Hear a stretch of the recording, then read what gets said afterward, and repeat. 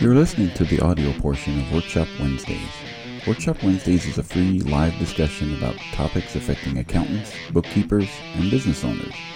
You can join the ABBO group in Facebook to participate live Wednesdays at 10 a.m. Pacific Time. Just search for ABBO in Facebook.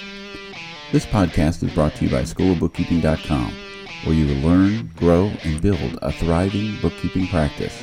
We have hundreds of lessons with almost every aspect of the industry. Start your free month today at schoolofbookkeeping.com. All right, so welcome to a workshop webinar, a Workshop Wednesday webinar.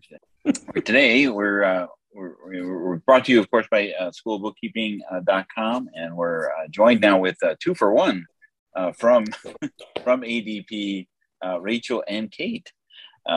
So they're going to be helping us with our first part of our workshop today, where we're going to be talking about and continuing with payroll fundamentals. So today we're going to be talking about business entity and how the owner gets paid. And Carrie, you have a nice story about that. I think we mentioned it a little bit earlier in our series with the payroll fundamentals of your journey when it came to how you got paid. I mean, we're not going to ask for specific details, but you know, that's one of the things you consider as a business owner is, well, I mean, you go into business not to be a nonprofit. You know, you want to earn some money. Mm-hmm. How did that go for you? Like, what was your thought process around that?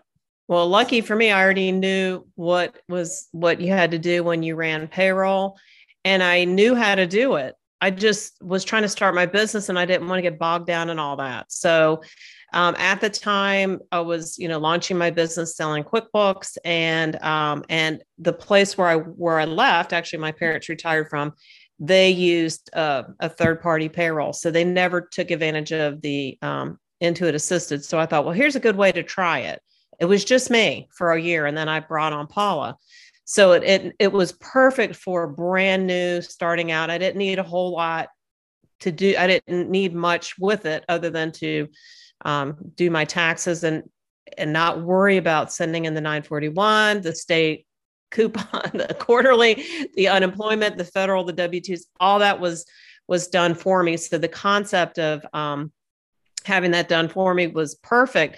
I was structured as a C Corp when I launched. I have since turned into an S Corp.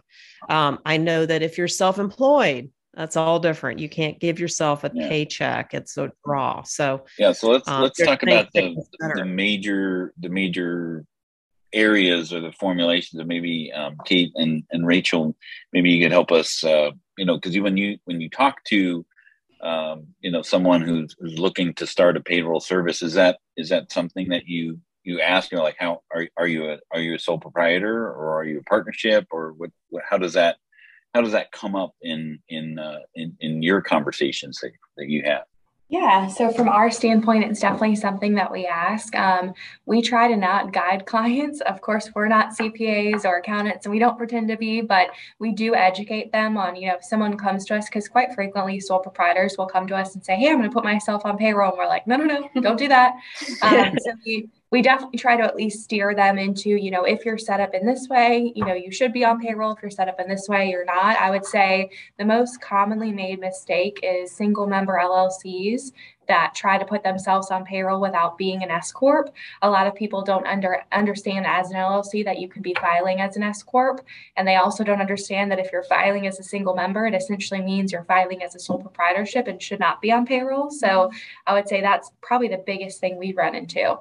So when it comes to, and I think that's part of the confusion, because like when people create a formulation of an LLC, you can choose then how you are filing after that. So just because you're an LLC, you could actually be a partnership, a sole proprietorship. Yeah. Or as a sole proprietor. Or partner. Like, well, just because I've got LLC at the end of my business name, I can be on payroll, right? Mm-hmm. No. And not true. So it's really just how your entity is structured. So So sole proprietor, and then you're saying partnerships, but you're saying specifically single member partnerships. Or single member LLCs. What about member? Yeah. Or what about multi-member? Single member LLCs cannot go on payroll. Sole proprietorships cannot go on payroll. Partnerships can go on payroll, as can C Corps and S Corps. It's really just the single member LLCs that I think create the most issues for people.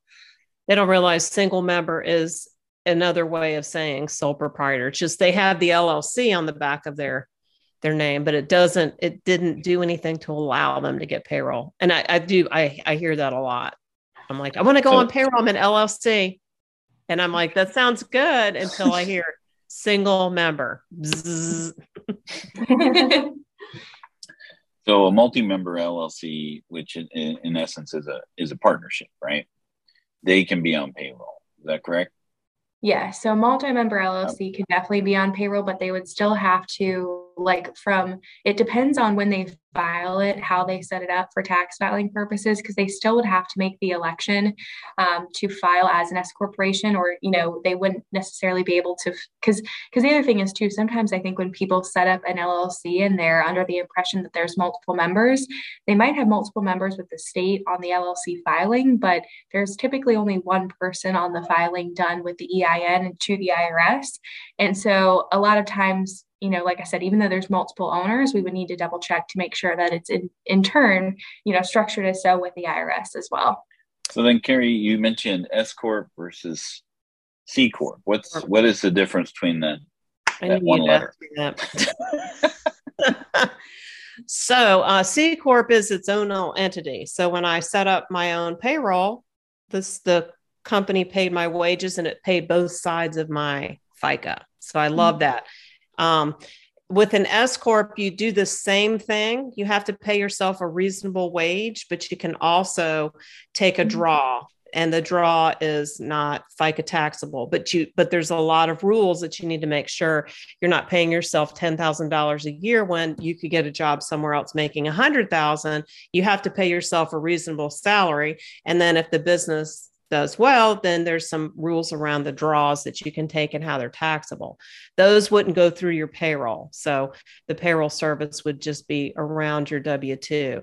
So are there any other business entity types that we should talk about as far as how they might impact how the owner would get paid? Partnerships is probably a tricky one too, because when we're going down the list of who we pay our partners at 1099, if there's single member LLC, which is another fancy word for sole proprietor, which is really your Schedule C, they get a 1099, but so do partners. So I would imagine there's some funny rules around partnerships and wages and payroll and that sort of thing, but I'm not the expert. I know they get a 1099, so that's a little different.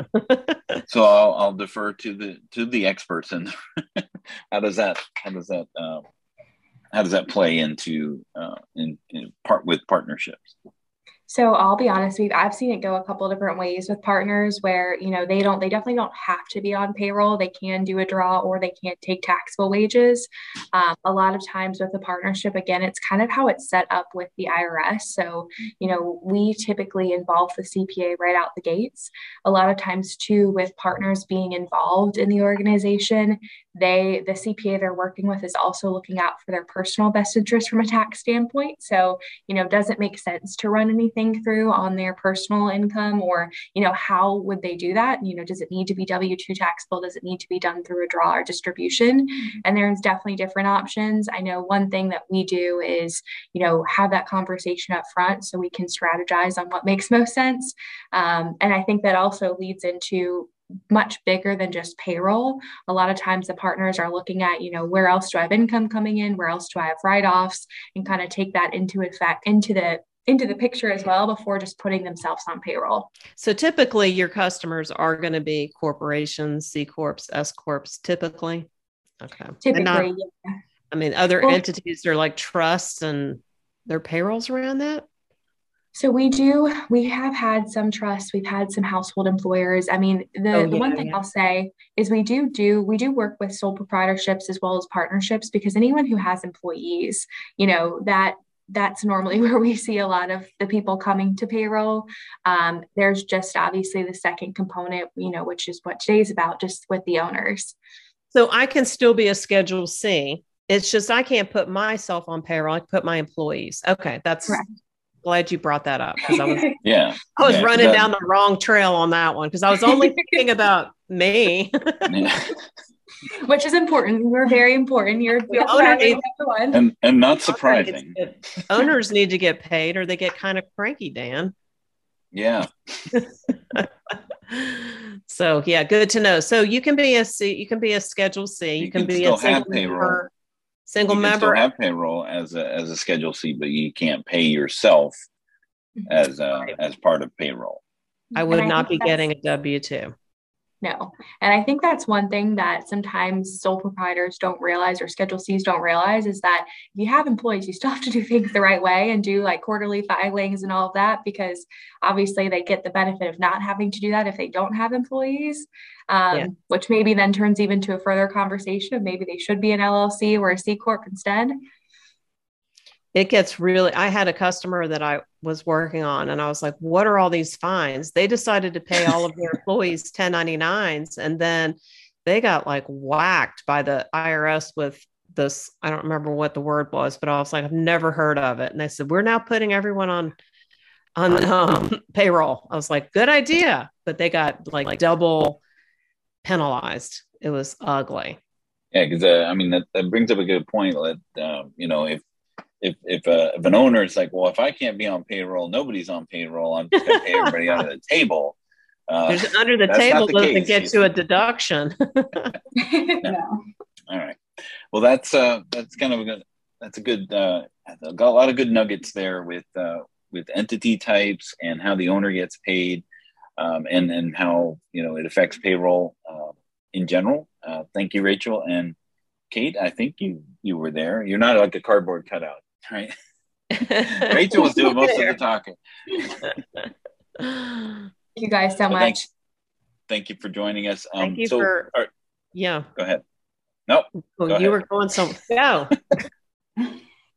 So our other topic of the day we're going to talk about with the workshop involves around something that I saw in our Facebook group, Carrie, was about suspicious emails. Oh, yeah. So there's a lot of emails that float around here, and maybe, Kate and Rachel, working for ADP, I know every time we see a correspondence, there's this is from outside your organization disclaimer at the bottom of your emails, especially when you forward things back to us.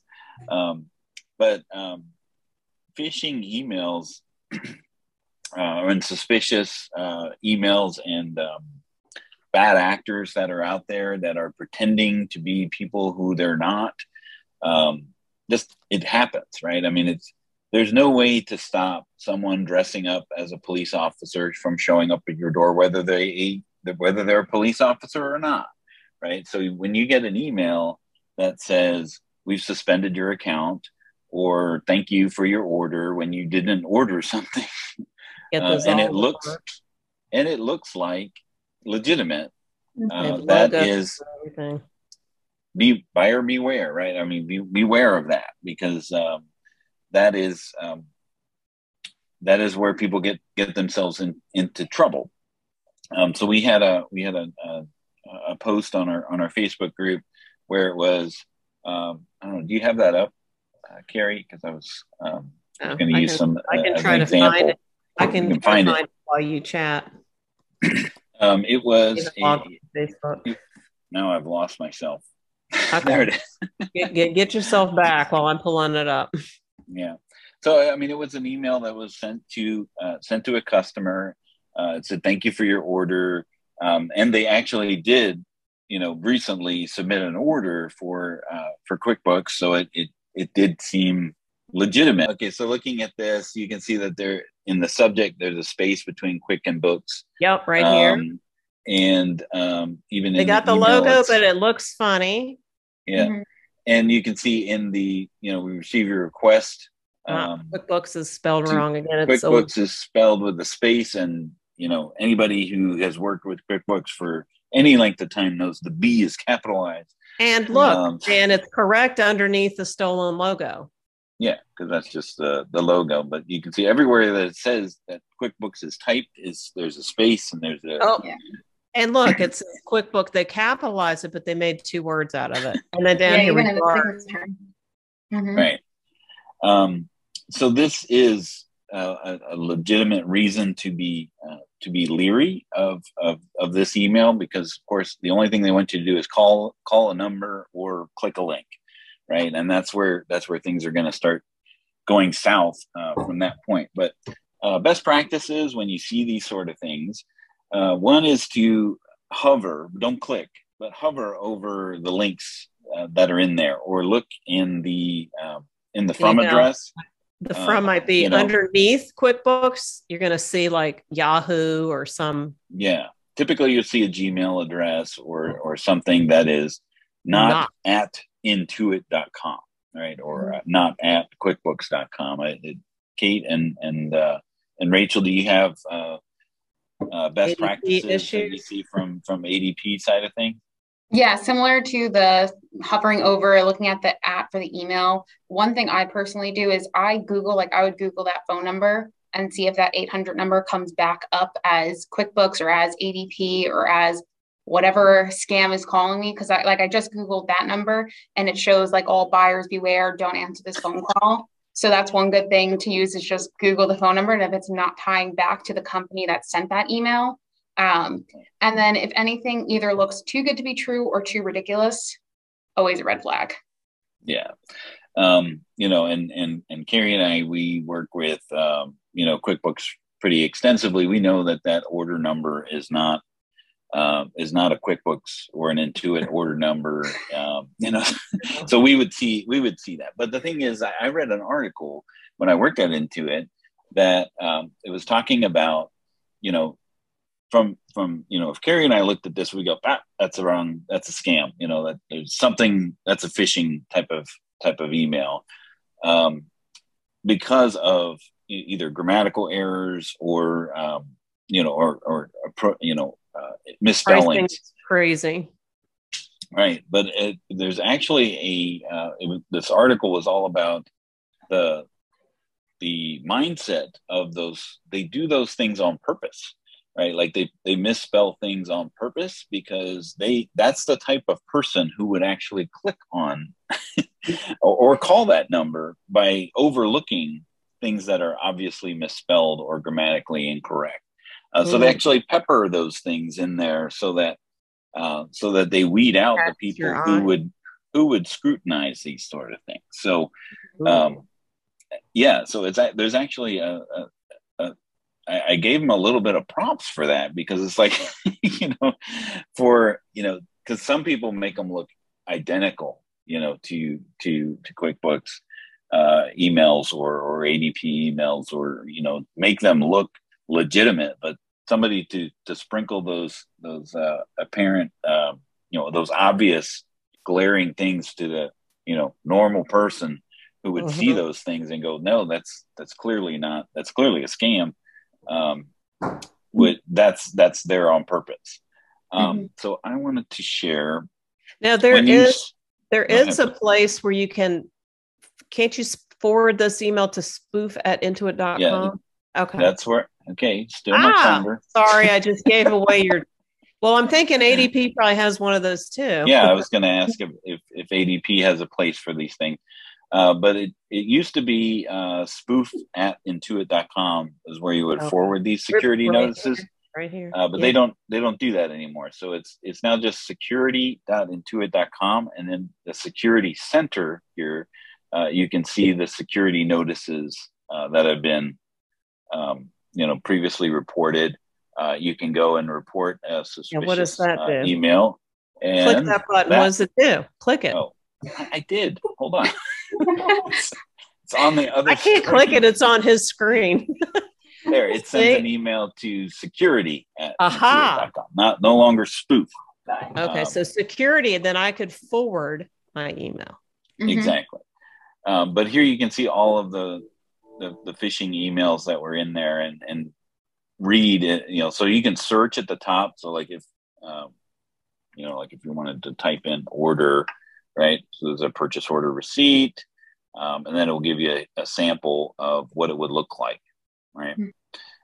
So if you see something like that, then you're like, okay, that lets me know that I'm not the only one, in this boat. I can delete this email because it has been flagged by Intuit as a phishing email.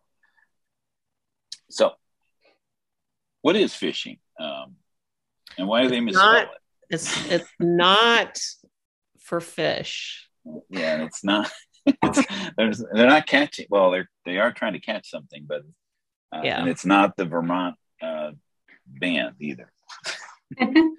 Oh, that one. The PHI. So they're trying to fish for money. Scammers.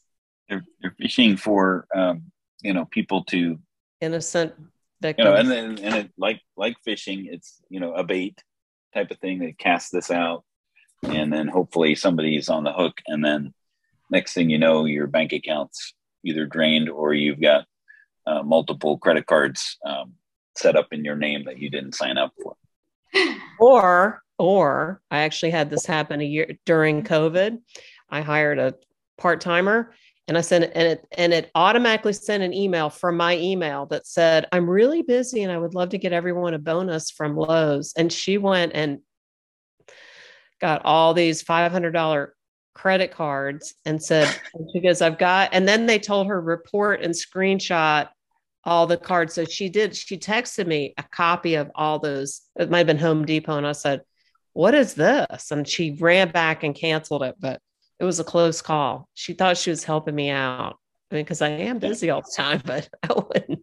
And I'm always the one to file my taxes on April 15th at 11:59 midnight. Yeah. And I did that, and then it got rejected, saying that we already got a return under this Social Security number. So someone, tried to submit a tax return. So I had to go through this whole rigmarole. So I'm one of those people that gets an e-file pin mailed to them by the IRS every year in order to file my taxes. Now they got to keep up with. I was gonna say, now they got to keep up with what state you're in, where they got to mail it. Right. Well, it just goes to my one mailing address. Now that it actually is one mailing address. We had that happen too. That happened to Tim. So yeah, I mean, and we try to stay ahead of these things, but there it is. Yeah. I mean, strange robocalls and things like that, but you can't forward those to security@intuit.com. Does ADP have a security center or a place to go where you can see security alerts like that? Yeah, so we have very similar, a full security center that you can go in. You can see any past issues that have come up. And then we've got just a basic email. It's spam2@adp.com that any associate or external party can send an email to that they think is spam. And do you get tested on this sort of thing? I know, large corporations, so throw out phishing emails on purpose to see what employee is click happy. Yeah, I don't know if they send out fake phishing emails, but they do. We have training every year that we have to complete compliance training. And then if you click on a phishing email like myself, ADP's nice, wonderful pop-ups typically will catch it, and then you have to attend an additional training. So you look out for it. So you're speaking from personal experience. Yep, I am. This is kind of a scary one. I have a client that he was not a CPA, but he did work with small businesses. He was like a consultant. He was on payroll with ADP, and his email actually got hacked. And the link that it sent out was saying, "Please view copies of these 941s." And of course, being in payroll, I see a client wanting me to look at a 941. The first thing I do is click, and it was a phishing scam, and it got sent to like every single person in his inbox. So it's definitely like something to be aware of. Wow. Some people who are always dealing with payroll. I mean, that was always my concern, when working with accountants. I mean, accountants and bookkeepers, you have access, to a lot of data, personally identifiable information, social security numbers of all of the employees, unless they're obfuscated, credit card numbers, merchant accounts, banking information. I mean, there's a lot of information. And I know that there's a lot of people on the dark web who would love to have access to your login, right? So just keep that in mind. Do multi-factor authentication.